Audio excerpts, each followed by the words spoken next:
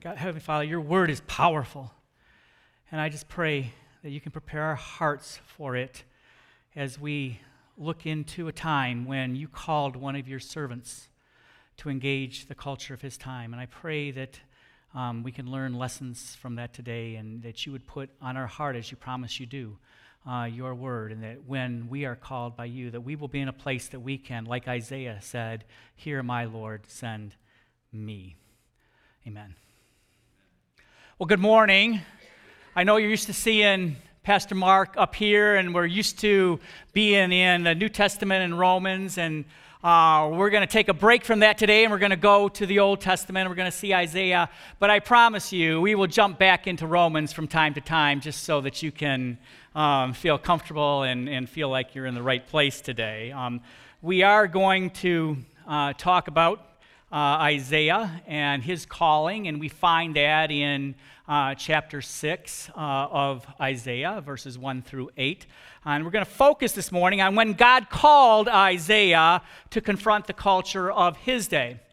Now, to do that, as you know in your Bible study, it is very important to understand the context of God's word. What was the context? What was going on at the time that Isaiah comes into the temple and has an encounter with the holy God? And so, for a moment, I want to take a little introduction and look at the culture of Isaiah's time. And so, in Judah and in Israel at that time, both of these kingdoms had experienced about a half a century of increasing prosperity. They were increasingly powerful. They were increasingly respected around the world.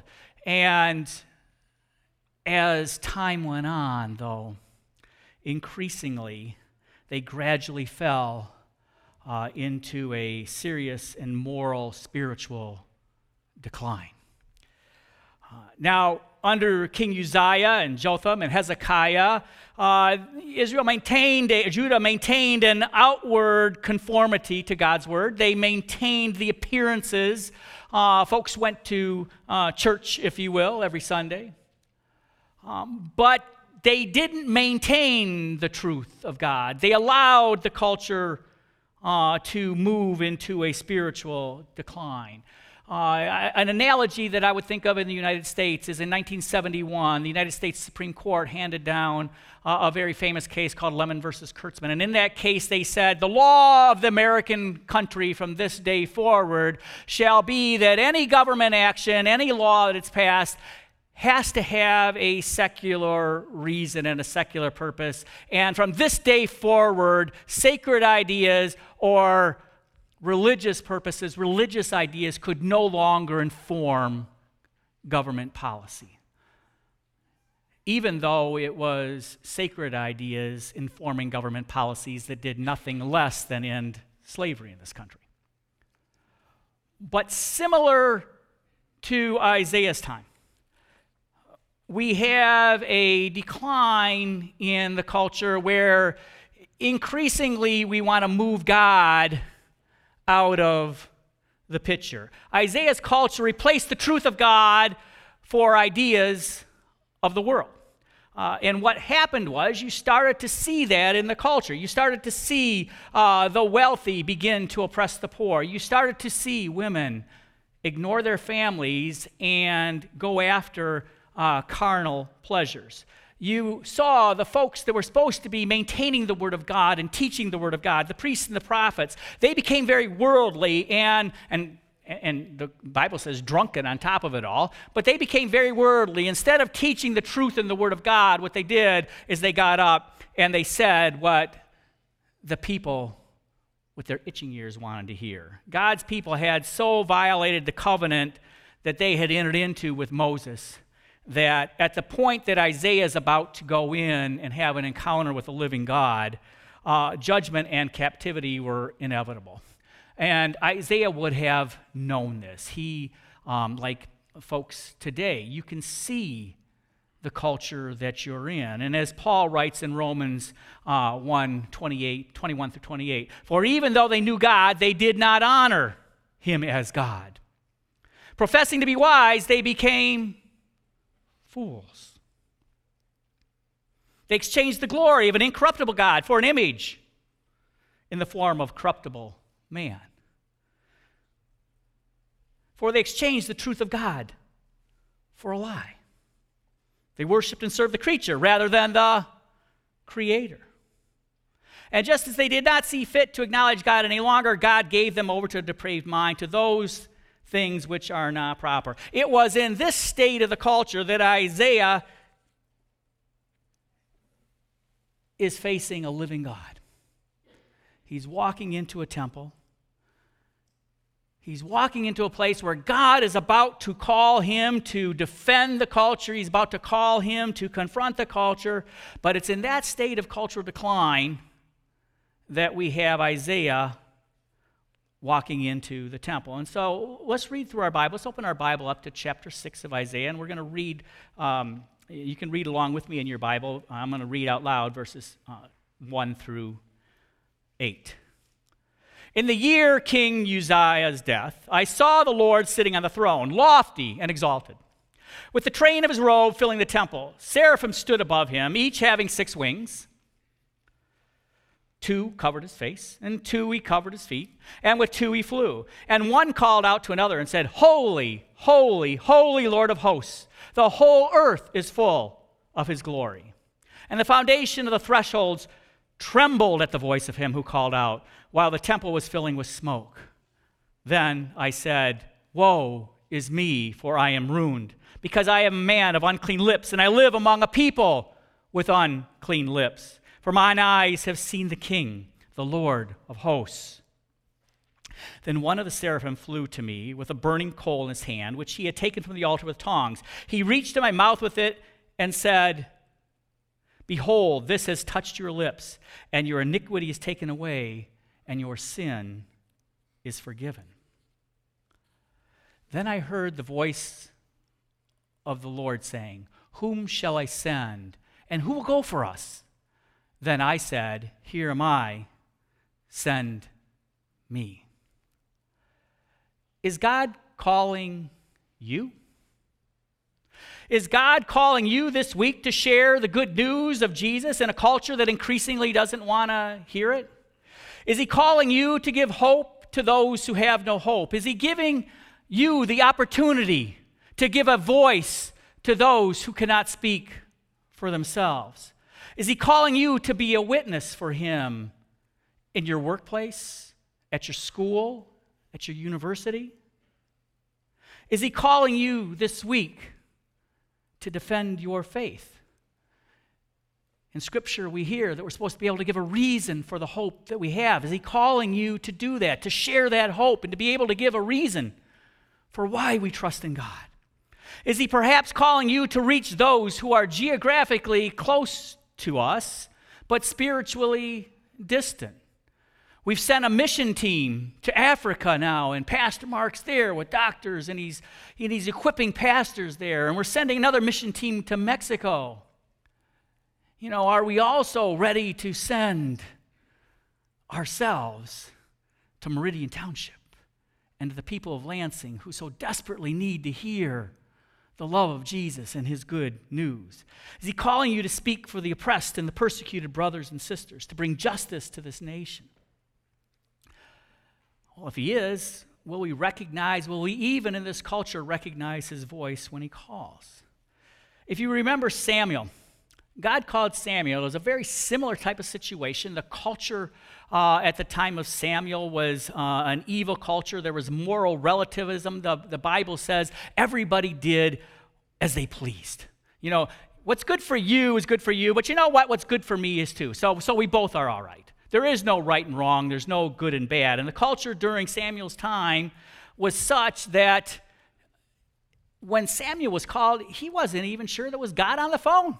And so, do you remember the story? You know, Samuel was, serving the God, and he was with Eli, and he was a young boy at the time, and he goes to bed one night, and all of a sudden, God calls him, Samuel.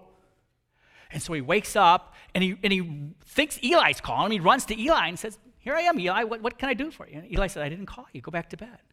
And so it happens a couple more times. Samuel. And he gets up, and again, not being even able to discern that God is calling because of the state of the culture that they're living in, he keeps running to Eli because he thinks naturally that Eli's calling. Eli's been around, though. And Eli discerns that it is God calling him. And so Eli instructs Samuel, if he calls you, you must say, "Speak, Lord, for your servant hears." And so Samuel goes back to bed, and sure enough, God calls him. "Samuel."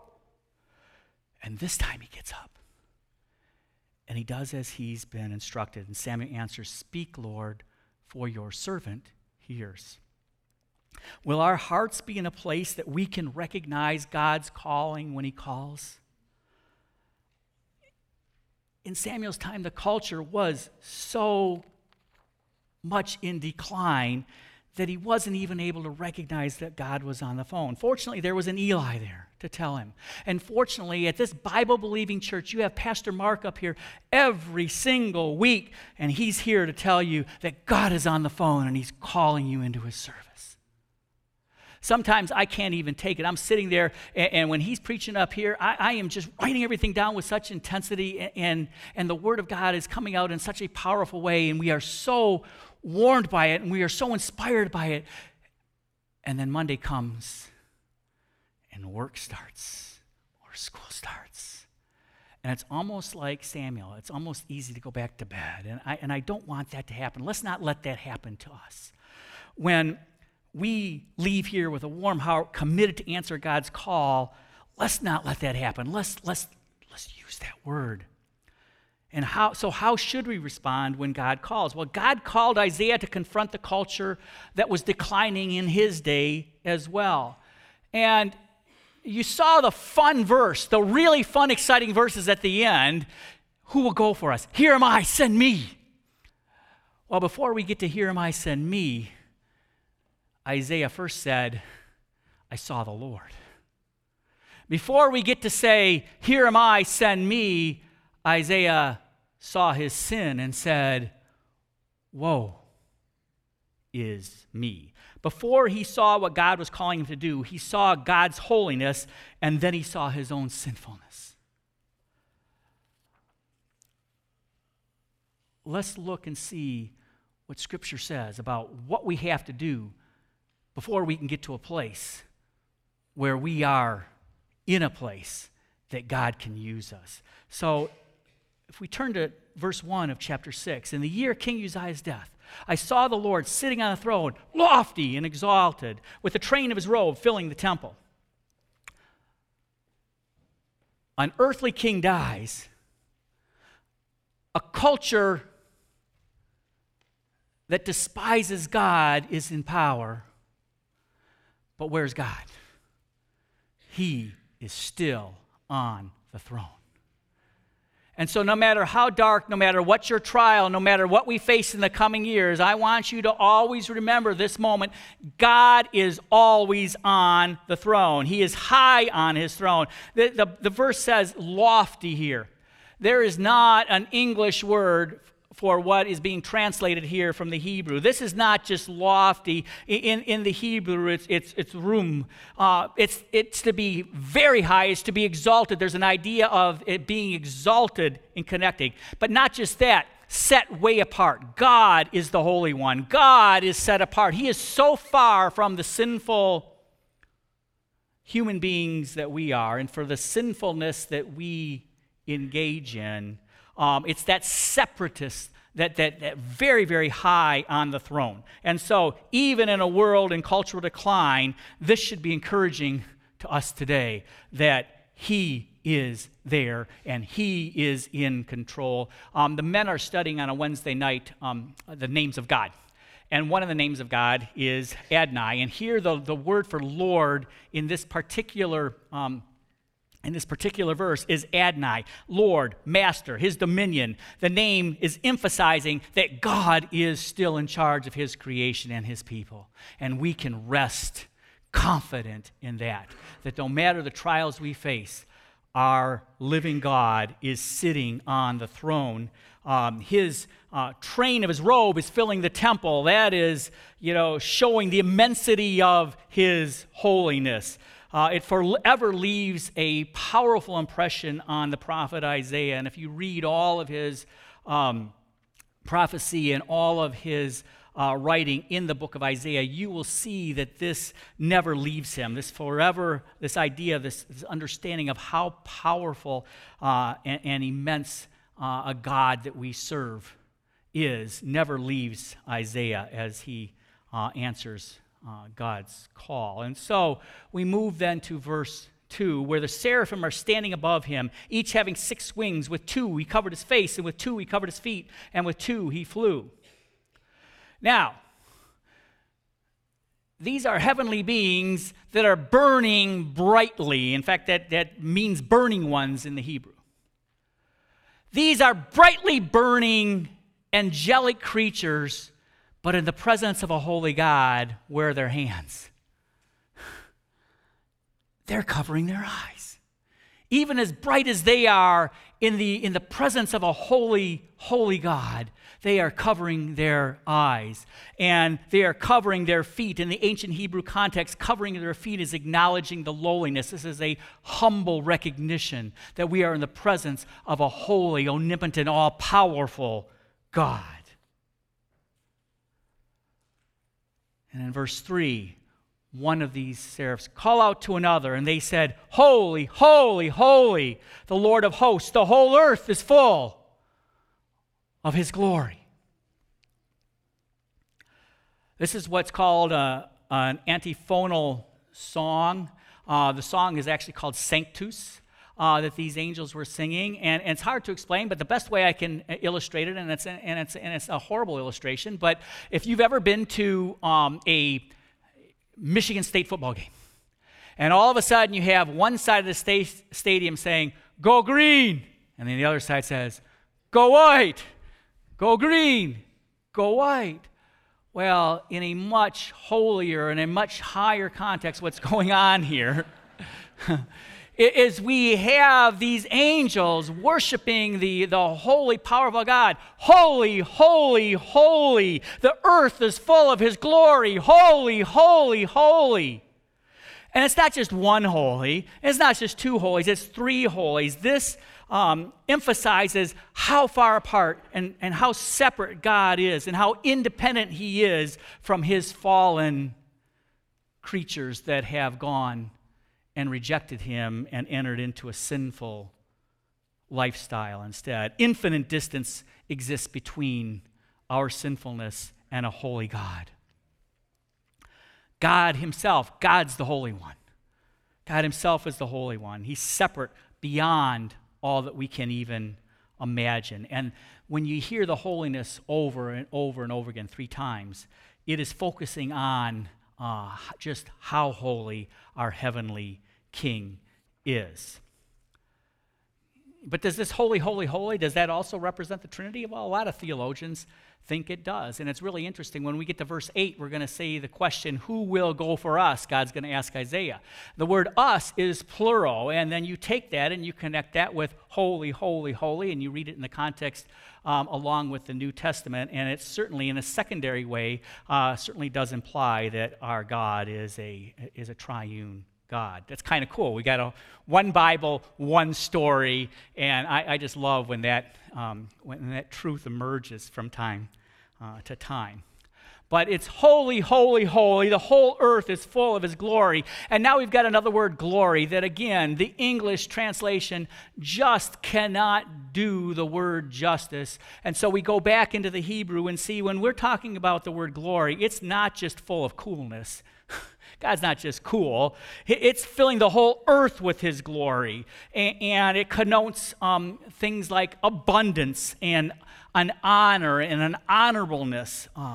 Now, one of the things, an illustration that I can give you perhaps is if you ever been to a high school or a college and they have these display cases out there, you know, displaying the glory of their sports team or of their debate teams or whatever they have, but they've got these display cases displaying their glory. You want to know what God's display case is?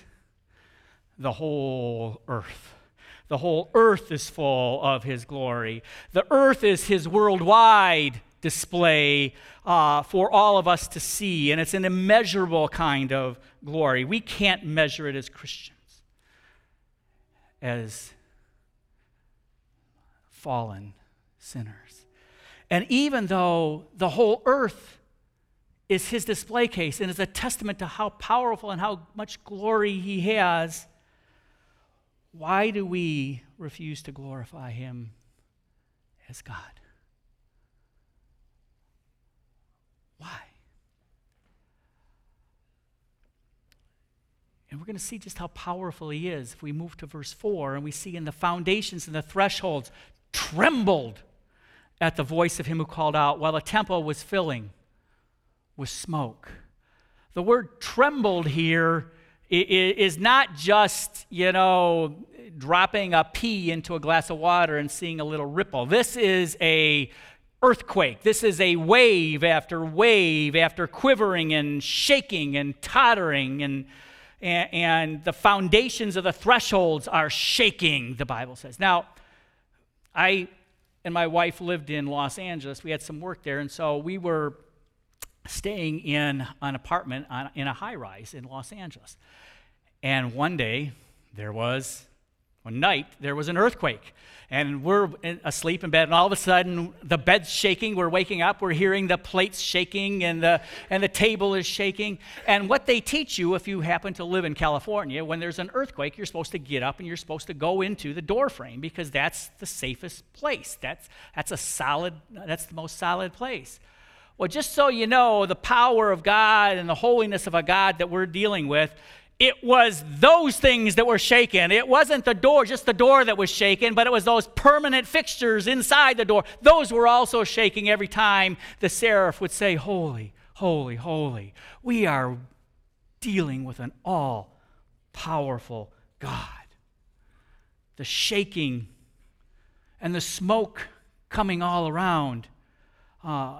You might say that the temple itself, was experiencing some shock and awe from a few years ago. Well, this is Isaiah's encounter with the living God. So it is any wonder in verse 5 that in the shaking room filled with smoke with the Lord's train throughout the whole temple that Isaiah says, "Woe is me, for I am ruined. I am a man of unclean lips, and I live among a people, a nation of unclean lips."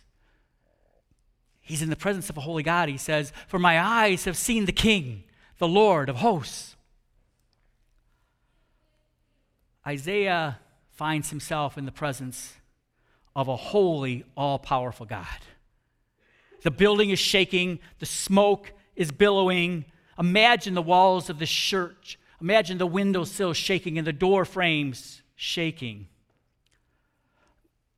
The more our sin is exposed before a holy God, the more fear we're probably going to have. The presence of a holy God makes us aware of our sin, and that's exactly, I think, what was happening to Isaiah here. He was in the presence of an all-powerful holy God, and he knows what he and his sinful nature deserve. He comes to this state of humbleness because he has seen a holy God. At any time during the last month or so, think about some of the times in your life over the last month. Would you have been shaking in your boots if God showed up and called you to do a special mission for him? Think about all those times in the last month. The fear of the Lord is beginning of wisdom. That's what the proverb says. And I imagine that Isaiah is beginning to get a pretty good understanding of that proverb at this point. And so Isaiah exclaims, "Woe is me." And we look at the Hebrew of the word woe. That's another word that the English just cannot do it justice. What you have to do is you have to take the word woe, put it in bold, and then put a great big exclamation point afterward. The word in the Hebrew means woe. It's disintegrating. I'm going to pieces. It's an impassioned expression of grief and despair. There's an unfathomable fearfulness being in the presence of a holy God in the sinful state that we are. So Isaiah sees his own sinful heart here, and it makes him afraid to be in the presence of a holy God. Finding oneself in the presence of God ought to be a fearsome reality check, kind of like a criminal in front of a judge at sentencing time.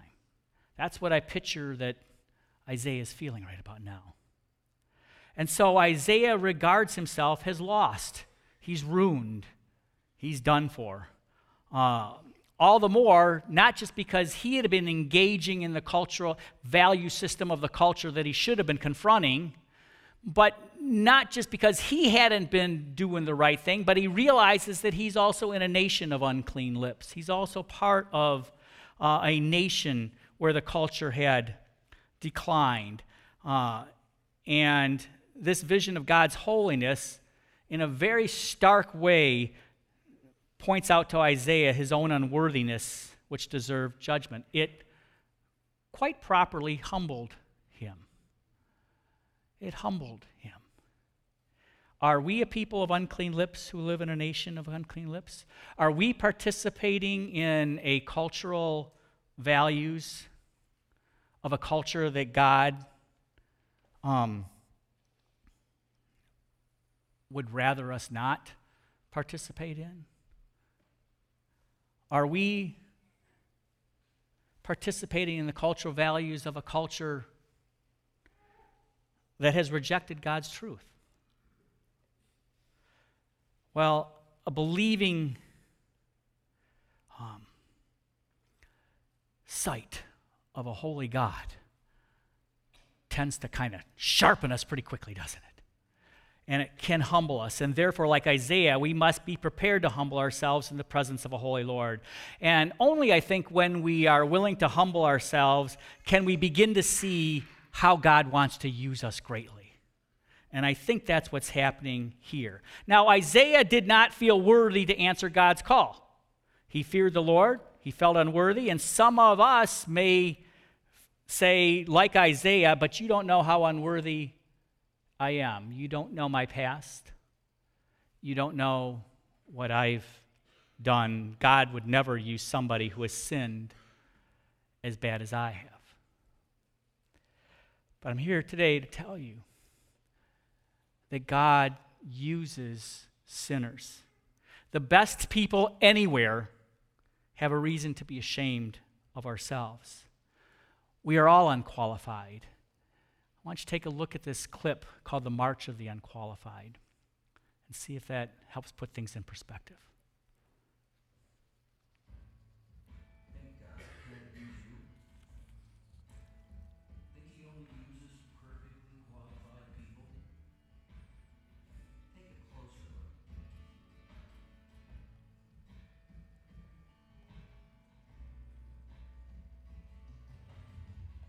Moses was not a great speaker. Jonah ran from God. Jacob was a liar. Noah got drunk. Rahab was a prostitute. David had an affair. Jeremiah was depressed. A lot. Solomon was rich in wisdom, but poor in lifestyle. John the Baptist was just plain poor. Timothy was too young. Abraham was too old. Lazarus was dead. Sarah was barren. Naomi was a widow. Gideon and Thomas both doubted, and so did Sarah. Peter lacked self-control. James and John were self-righteous. Paul had short fuse. Well, so did Peter and Moses. Actually, lots of people did. God's army isn't perfect. It never has been. It's the march of the unqualified. Get in line.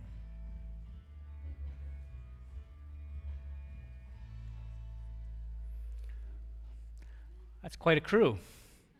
Want to join them? You know, and even beyond these wonderful biblical examples of how God uses all of us as sinners. I think of people like John Newton. He was a brutal captain of a slave ship.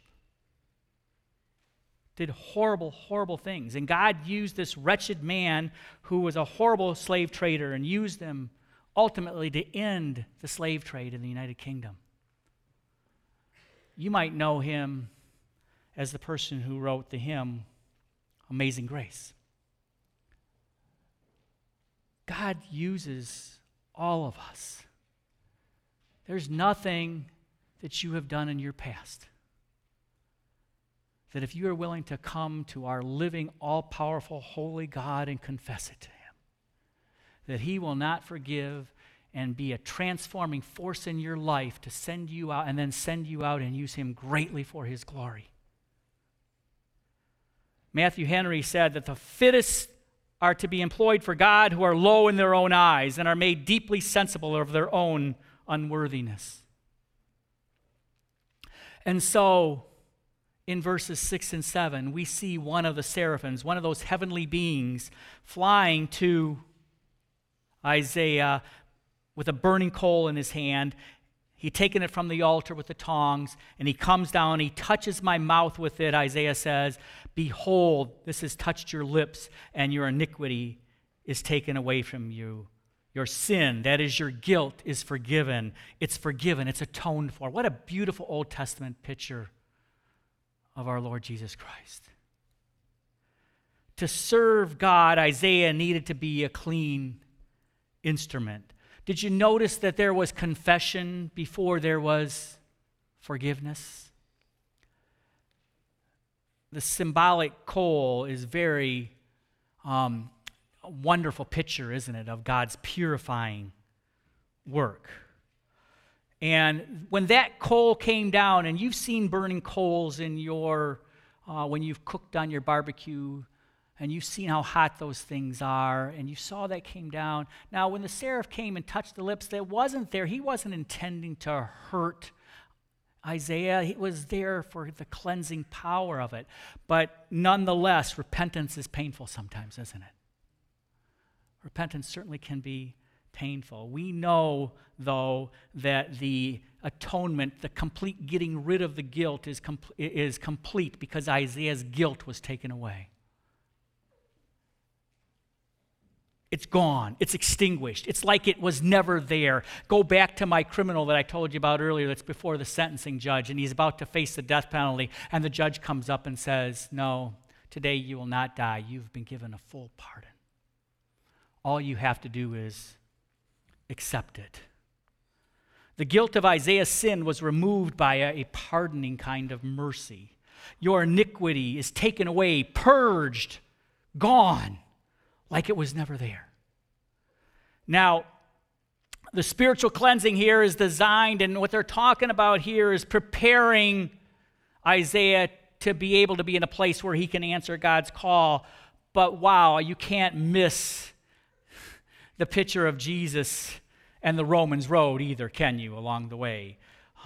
3:23 in Romans, "For all have sinned and fallen short of the glory of God." 5:8, God demonstrates his own love toward us, that while we were yet sinners, while Isaiah was still a sinner, while we were yet sinners, Christ died for us. Romans 6:23, "For the wages of sin is death, but the free gift of God is eternal life in Christ Jesus our Lord." Romans 10:13, "For whoever will call upon the name of the Lord will be saved." Amen. And you know what else? You'll be in a place to be ready to answer God's call so he can use you greatly. And that's what happens in verse 8. We see Isaiah being commissioned by God for a very important mission to confront the culture of his time. "Then I heard the voice of the Lord saying, 'Whom shall I send? Who will go for us?' Then said I, 'Here am I, send me.'" Again, look at that word "us." It's in the plural. Isn't that a wonderful, beautiful affirmation that we serve a triune God? And the theologians very often link this with the holy, holy, holy verse. There is only one other time that this word, this Hebrew word, is used in the Old Testament, and it goes back to in Genesis. But let's remember, let's go to John first. I want you to see that this is one big Bible, one big same story all the way through. In the beginning was the Word, and the Word was God, and the Word was with God. And then we go back to Genesis 1, in the beginning.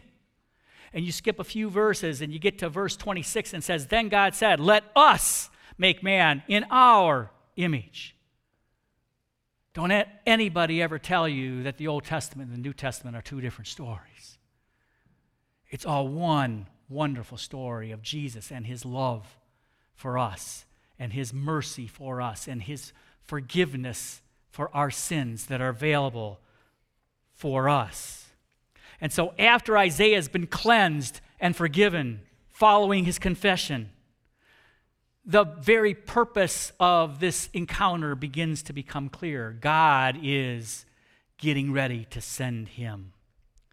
Now, do you notice that when this happens, Isaiah is not coerced into service? Certainly an all-powerful God could force somebody into service, but Isaiah is not coerced into service. He's grateful. He is now in a place where his sins have been forgiven and he has been cleansed. And he's profoundly aware of the sinful nature of himself, but he knows that God is a loving, merciful God, and now he's mercifully, and because of all that grace and mercy, Isaiah says, I'm here, I'm in. God is sending Isaiah to confront an evil culture that for the most part had rejected him. We're not going to get into these verses because we don't have time today, but down later in verse 13, you will see that there's not much hope for this nation, and God's not sending Isaiah to revive the nation and bring everybody back to him. But this still is going to be a message of hope because he says there's going to be a tenth, there's going to be a 10%, there's going to be a remnant that is there. And if you become a student of history and a student of the Word, and you look through all of world history and all of God's creation, you will see that even in the darkest times, our living God, our all-powerful, holy God, he will always leave a remnant. And I'm not sure in this nation if God is calling us to help revive this nation and bring this nation back to him, or whether he's calling us to ensure that there is a remnant for the next generation. I do know, though, that we're called to obey and be obedient. And I look throughout this room and I see many of you who have already answered that call, and in tough times and at great cost for some of you, you are answering that call. When God calls, we shouldn't do a worldly analysis and then only go if we think it's going to be successful in our own mind. If God calls, the answer is, here am I. Send me. John Quincy Adams said, duty is ours, results are God's. It is clear from the passage that there's hope for God's people. There's going to be a remnant. God has a continuing purpose in life for the remnant of his people. And so that leads us to some critical moves. Is God calling you? What's our next move? If he is God calling you to share the good news of Jesus in a culture that doesn't want to hear it anymore? Is he calling you to give hope to those who have no hope? Is he calling you to be a voice for those that have no voice? Is he calling you to speak his truth? Now, go reread the Great Commission sometime this week, because he does call us to tell the world about him and to make disciples for him. But read the rest of the Great Commission and to teach them all those things I have commanded you. To teach them all those things I have commanded you. And so when we go out, we got to know that we are serving a holy, all-powerful God, and he doesn't want us to water it down. Maybe God is calling you to go for him in Africa or Mexico or elsewhere around the globe. Maybe he's calling you, though, to engage the culture right here in Meridian Township or Lansing. I do know that God is going to use you wherever you are, and if you are hearing his call, let's do some of those things that we have to do. Are we going to humble ourselves? Will we have people that are out there when we are answering the call? Will they see evidence of a humble heart beating for Jesus? Now, much of my background you heard was a legal background. And as a legal background, you got to have evidence. It either shows it's true or it's not true. Is there evidence of a heart beating for Jesus if somebody was looking at it? It's not enough for us to win the arguments. I have been trained in my legal training to destroy. I can have somebody whimpering on the ground and destroy their argument. Our job is not to win the argument. Our job is to win their soul. And they have to see a beating heart for Jesus if we're going to do that. I'm reminded of the two men who were businessmen. They just had a long week, and they're running through the airport because they're late to catch their plane, and one of them topples an apple cart of a blind lady selling apples. And so he says to his colleague, go on, catch the plane, tell my wife I'll come tomorrow. And he stops and he picks up the apples and he fixes the cart and puts the apples back in the basket. And the blind lady says to him, thank you so much, sir, I can see you are a Christian. He says, well, how can you see that I'm a Christian? He says, even a blind person can see the heart of Jesus in a human being. Will they see evidence of a heart beating for Jesus? If we pray and meditate on God's principles, I think there's a better chance of that. I think if we pray and meditate on God's principles, it's going to help us get prepared for the next thing I think we need to do to answer God's call, and that's bring all aspects of our life under God's dominion. This we must do like Isaiah. We have to stop participating in the cultural value system of a culture that God calls you to confront. And I know that's going to be hard because it's easy when we're in a room like this having the Word of God preached from Pastor Mark each Sunday. But that world just kind of comes down like a 10-ton truck on us, doesn't it, as soon as Monday gets here. Can we offer our bodies, as the Bible said, as living sacrifices, holy and pleasing to God? Are we ready to be like Paul? I mean, God's not going to have to strike us blind like Paul to get our attention. But man, look at that transformation that Paul had. Look at the transformation that Isaiah had. Again, we're instructed, do not conform any longer to the pattern of this world. Be transformed by the renewing of your mind.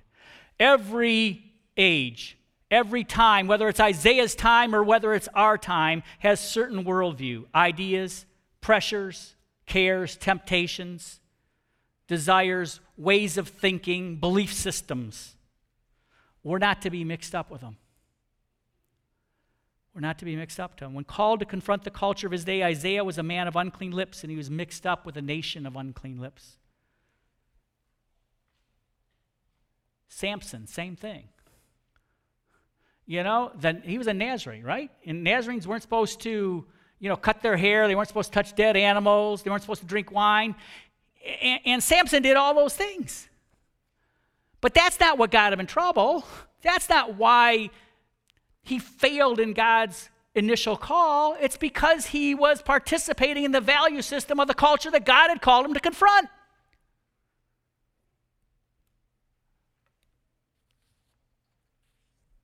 We're like Samson and Isaiah, called by God to be different in the culture. Let them see a heart beating from Jesus. Don't just win the argument, and yes, that we must do. We're supposed to be able to give a reason for the hope that we have, the Bible says. But let's win their soul as well with the way that we confront the culture. And know if you do that, in the fourth point here, you will face trials. And so it becomes very necessary that we are ready to preserve and support each other through those trials. And I picture Joshua going into battle. And remember, Moses is sitting on the rock, and he's holding his hands up, and he's got the staff up here. And as long as he's holding the staff up, things are going good for the Lord and good for the people. And what happens is arms begin to get tired in life, and with the trials that we'll face, our arms begin to be tired. But what happened had Aaron comes on one side, Hur comes on the other, and lifts them up and supports each other. Let's be that way for our fellow brothers and sisters in Christ when they face trials. Let's be there for them. Let's hold their arms up that God may be glorified in the end. And I'm going to leave it there because we're out of time, but may we be in a place that when God does show up and asks us to go for him, that we are able to say, "Here, my Lord, send me." Because at that day that we will all face, when we face an all-powerful, holy God, won't it be so sweet to hear, "Well done, good and faithful servant." May God bless you during the week.